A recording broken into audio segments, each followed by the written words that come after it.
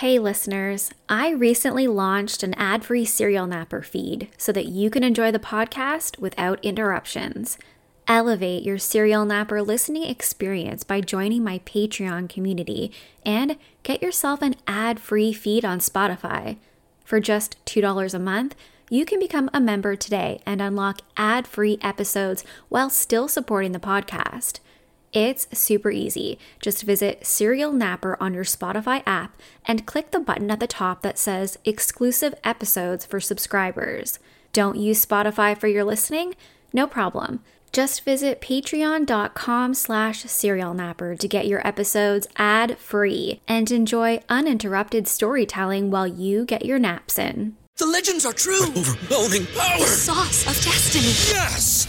The most legendary sauce has arrived as McDonald's transforms into the anime world of WickDonald's. The greatest flavors unite in all new savory chili McDonald's sauce to make your 10-piece Wick Nuggets, fries, and Sprite ultra-powerful. Unlock manga comics with every meal and sit down for a new anime short every week only at WickDonald's. Ba-da-ba-ba-ba, go! At participating McDonald's for a limited time while supplies last.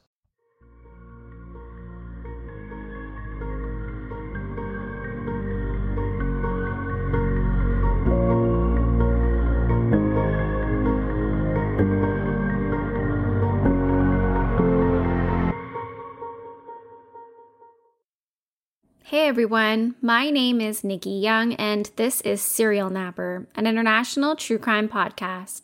On tonight's episode, I'm pausing the true crime stories to bring you a special 1 million downloads celebration. I started Serial Napper in April of 2020, literally at the very beginning of the lockdown while I was still living in Tokyo, Japan. At that point, everything in the city had been shut down. Everyone was encouraged to stay home, and I was bored out of my mind. I started with listening to basically every true crime podcast out there, and then I thought, I don't want to just listen to these cases. I want to join the conversation. I want to talk about them. And how hard can it be to start a podcast?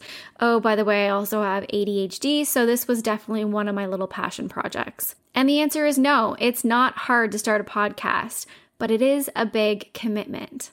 Little did I know people would actually want to listen to this little true crime podcast of mine. And that's basically how Serial Napper was born. Now I'm 3 years into this podcasting thing, and I couldn't imagine not doing this anymore. So thank you for taking the time to listen. I know there are so many amazing true crime podcasts out there, so the fact that you take time to listen to mine, it means the world to me. I've had a lot of people ask how they can support me, support the podcast, and to that I say just by listening and recommending me. If you see someone online or in person asking for true crime podcast suggestions, mentioning Serial Napper as an option really helps my show, and it's free. I used to have a Patreon membership, and you've probably heard mention of that in older episodes because I haven't had a chance to remove it, but I did get rid of that, and I got rid of it basically so that I could offer more free content. I have a really difficult time paying attention, which is why I like my podcasts with very little to no banter. Every episode of Serial Napper is told succinctly the way that it happened, just the facts. Some people like this, and hopefully you do, while others have complained that it doesn't really give them an opportunity to get to know me as a host. So I opened up the floor to you, where you could ask me whatever you wanted to know, obviously within reason. I had a bunch of questions come in, with the first one being, what case has stuck with you the most? So let's get right to my favorite episodes, meaning the stories that have kept me up at night long after I finished researching them. Number 1 is the Reddit murders. This is going way back to the early days of my podcast.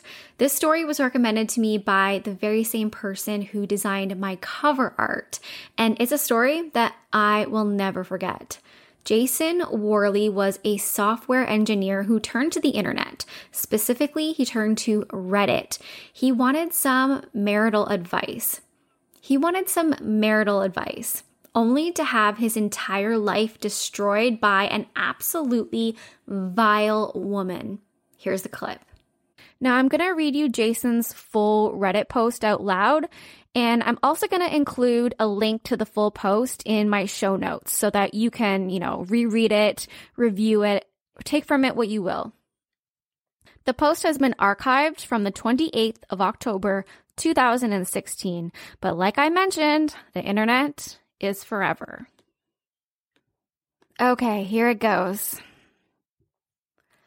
I caught my wife cheating on me over a year ago. I stayed with her for the sake of our children, but I haven't been able to get it off of my mind since. It has been 476 days since I confronted her about it. How do I know? Because every time I catch myself thinking about it, I tell myself it's only been X days. Maybe you won't think about it tomorrow. So, to go back to the beginning, I had just taken on a new project and new responsibilities at work. I was working a lot of hours, like 60 plus per week, and was noticeably stressed. It was in May of 2015 that I noticed that she had added a password to her phone. When confronted about it, she told me it was because she was planning my Father's Day present and didn't want me to ruin the surprise. About a week later, she came to me and told me that she felt guilty keeping a big secret from me and told me that she was having our neighbor, a contractor, build a home office for me as my present. It struck me as odd, as in our 6 years together, she has never said she felt guilty about anything and always insists that she never regrets anything in her life. Time goes on, her phone is still password protected, and things don't feel right. I see her using her phone and smiling to herself more and more often, but when I ask her what she is doing, she says nothing and puts her phone away. So one morning, I wait for her to get in the shower, and I grab her phone before it requires the password. I go through her messages and find that she is texting the neighbor. I am all covered in frosting. You want to lick it off? There were no other messages to the neighbor, but I found out later that was because she had set up her phone to delete messages after a certain amount of time. I felt uncomfortable with it, but I knew she had a perverted sense of humor, and I thought she would never do anything to hurt me. More time goes by, and the neighbor is spending more and more time at our house, but the office is being completed slower and slower. I can't help but worry that something isn't right, so I start checking her location using Google Timeline. It was at this point that I realized that there are large gaps in her GPS history because she was turning off her phone's GPS. Fast forward to July, and at this point, the paranoia is driving me nuts, so I tell her that I need to install new antivirus on her phone. While she has it unlocked for me to install the anti-theft software so I can remotely turn the GPS back on and set up AT&T message backup and restore so I can read all of her text messages from that point on my computer. The next day, my mother asks to spend time with my 2 kids, so my wife drops them off with her and has the day to herself. I watch my wife's activity from work as she spends the day trying to meet up with the neighbor, but is unsuccessful because he is busy with another job site. That night, we get the kids back from my mom's house, and we go out to dinner with the neighbor, his girlfriend, and his son. My wife and his girlfriend are having a good time drinking, laughing, and just joking around. His girlfriend mentions that she would like to go see Magic Mike XXL. I say it's a good idea and I'll watch the kids so my wife and her can go. So my wife and her go, and the neighbor and I go back to my house so the kids can play video games together. The kids are back in my son's room playing games, and the neighbor is sitting across from me on the other couch. It is at this point that my wife starts texting him. She is describing sex acts that she would like to perform with him, and he is reciprocating. She tells him to check his Snapchat, and at the same time, I get a Snapchat from her too. It is her fingering herself in a bathroom stall. They keep talking, trying to figure out when they can meet up and have sex. They decide on Monday morning after I go to work. So in my head, I had already planned to pretend to leave and circle back to catch them, but then they tell each other that they love each other and it's all I can do to not leap off the couch and knock him out. But I contain myself and continue reading the conversation unfolding in front of me.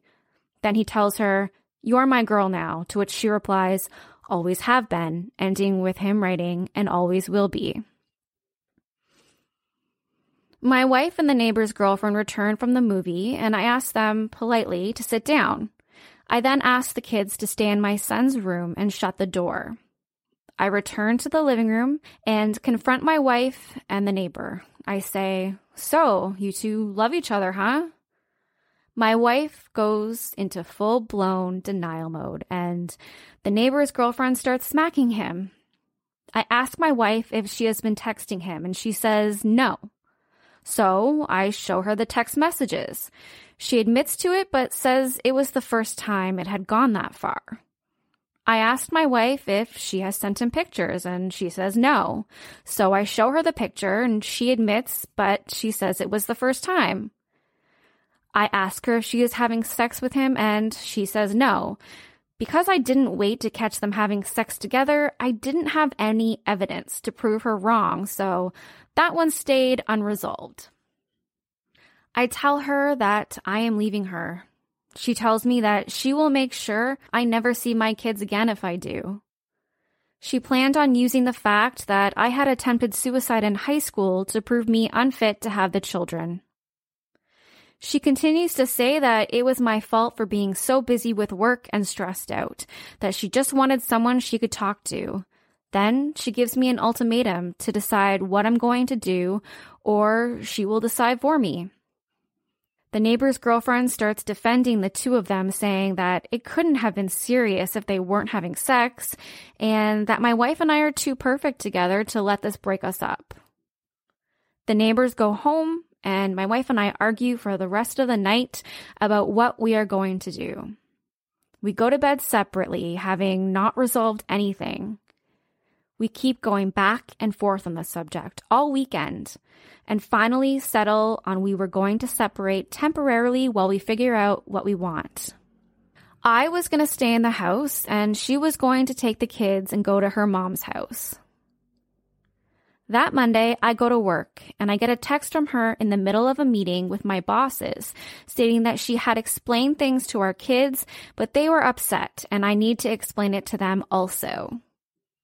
I get home from work to find my kids crying. She had told them that mommy had to move out because dad was mad at her. When my son wanted to stay with me, she told him that he can't.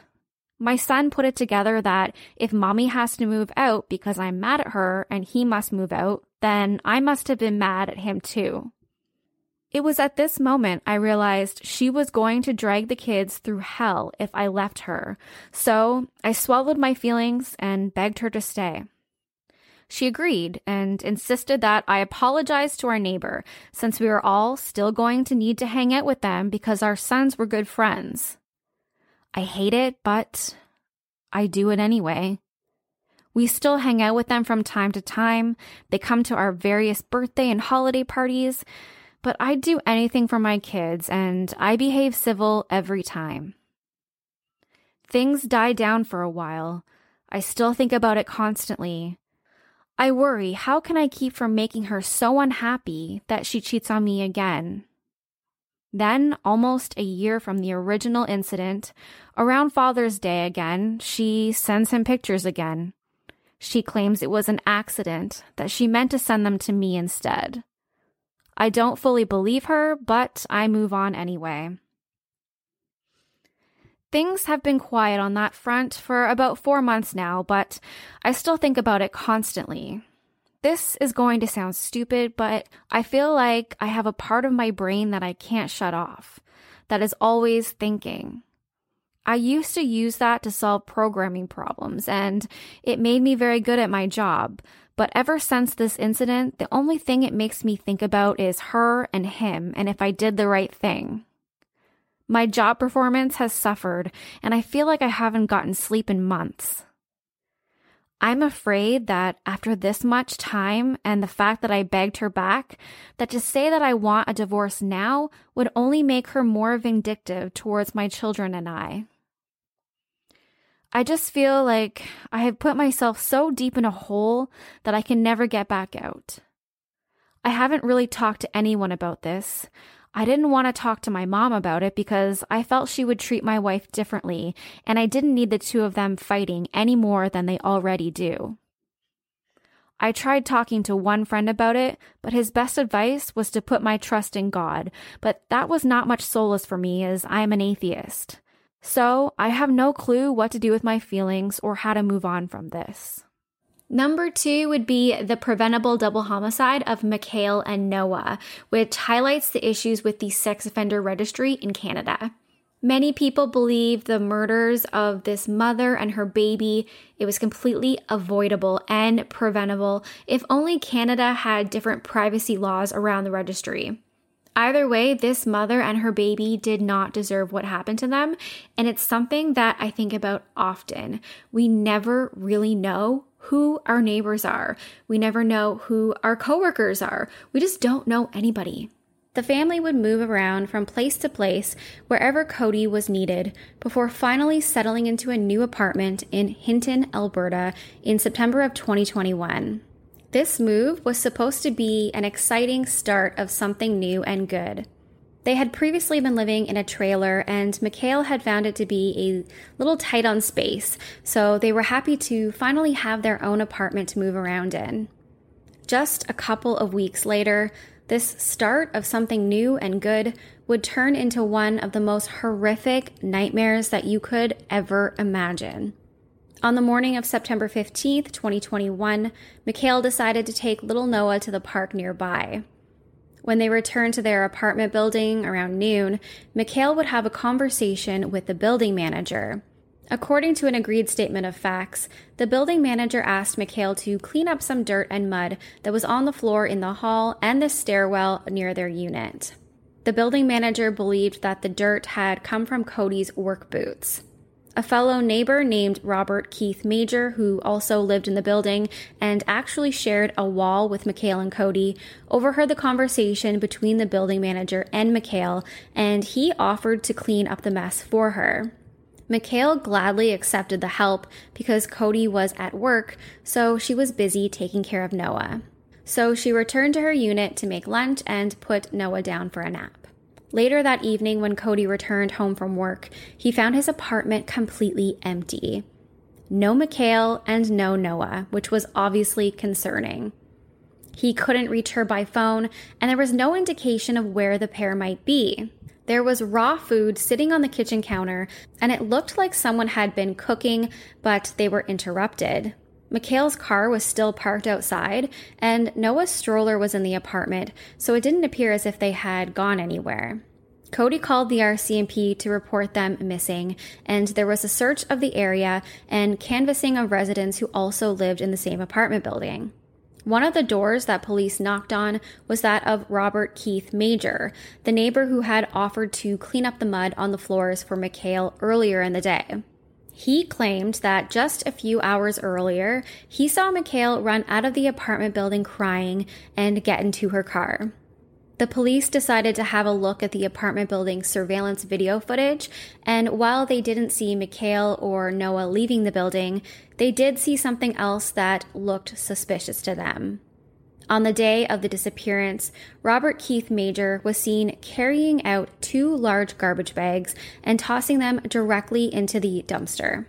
And now this is where I should probably pause and give you a trigger warning. As I said at the beginning of the episode, this case is very disturbing. Both of these episodes are available on the podcast, but you might need to scroll back a bit. Don't go too far though. I mean, my audio, I hope, has come a long way since the very beginning. I would hope that I've gotten better, but the beginnings of Serial Napper are not pretty. The next question I received was, why did you stop signing off the episodes with "Don't be a Dahmer"? And I actually get this question a lot. When I first started Serial Napper, all I really wanted to do was share stories. Stories of survival, stories from families who were searching for answers. It's always been about the storytelling. That's what has appealed to me. Sharing stories from others who have experienced things that we can only hope to never experience ourselves. But then also finding common ground in those human experiences. Don't Be a Dahmer was just a sign-off that my husband came up with. It was just going to be a way for me to finish off each story, and it was catchy or whatever. But when I started researching these cases, reading victim impact statements, and listening to interviews with actual family members, I felt like I wanted to do more than just tell stories. I wanted to advocate for victims through each episode that I tell. There is a ton of true crime content out there that glorifies serial killers and other monsters. And then there's true crime content that is told through a victim-centric lens. The Don't Be a Dahmer sign-off, it started to feel trivial when I was talking about these really serious and horrible crimes and experiences. I don't want to talk about Dahmer or any more of these monsters any more than necessary, so it had to go. I don't always get it right. I know that. I'll be the first one to admit that. Sometimes I get it wrong. Sometimes I say things that come across the wrong way. But I promise I'll continue to learn and grow and always strive to do better. Question number 3 was, do you take case suggestions and recommendations? And the answer is yes, but with a caveat. Sometimes people will send me really old cases or cases from their small town, and unfortunately, there just isn't enough public information available to me in order to pull together an entire episode. The way I pick my cases is like this. I have a giant running list of stories that I would like to cover in future episodes. Each week, I sit down, I look at this enormous list, and I pick out my cases, 1 or 2. I don't do any planning further ahead than that because it all really depends on how I'm feeling mentally at the time, whether or not I can handle researching the details of a specific case. Child murders in particular are emotionally taxing. And if I'm already having a really difficult week, then I tend to push these types of cases out further. Obviously, all of the stories that I cover are really horrible and really difficult to read about, so sometimes episodes get delayed or removed from the list altogether. So to summarize, yes, totally send me your case suggestions. It's gonna go on the list and then hopefully I get a chance to cover it in a future episode. But if you don't hear something that you've sent me, that's probably why. I've got one last question here, which is great because then I can sneak back to the darkness that I came from and actually create some new content for you. The last question reads, other than true crime related things, what do you like to do for fun? Honestly, I've been a pretty miserable human being for the past year since I moved back to Canada from Japan. The vast majority of the fun and happiness that I have is when I'm with my kids, just going out to grab dinner or playing Sackboy on the PlayStation. I used to love traveling and trying new food and drink and experiencing new cultures, and hopefully I get to do that again someday in the future. But for now, I hardly leave the house, so this is kind of it. I also love reading. Music is life. Stardew Valley has my heart. Other than that, naps? Honestly, guys, this is why my show is scripted and I keep myself out of the podcast. Nothing really to see here. Just a girl with a microphone and a true crime podcast. So that's it for me tonight. I'll be back in a few days with my regularly scheduled true crime content so I don't bore you again to death. But just know, if you ever have any questions for me, you can always reach out. People tend to send me messages like, oh, I don't know if you'll see this or you're too busy to respond. No, literally, I'm not at all. I'm here, so reach out. If you're looking for a way to get in touch, you can find me on Facebook at Serial Napper. I'm on Twitter or X or whatever it is now, but I'm there at serial_napper. I'm also on Instagram. I'm kind of on Threads, sort of a little bit, and my username there is serialnappernick, so don't be shy. Until next time, sweet dreams, stay kind, especially in the comments. Bye.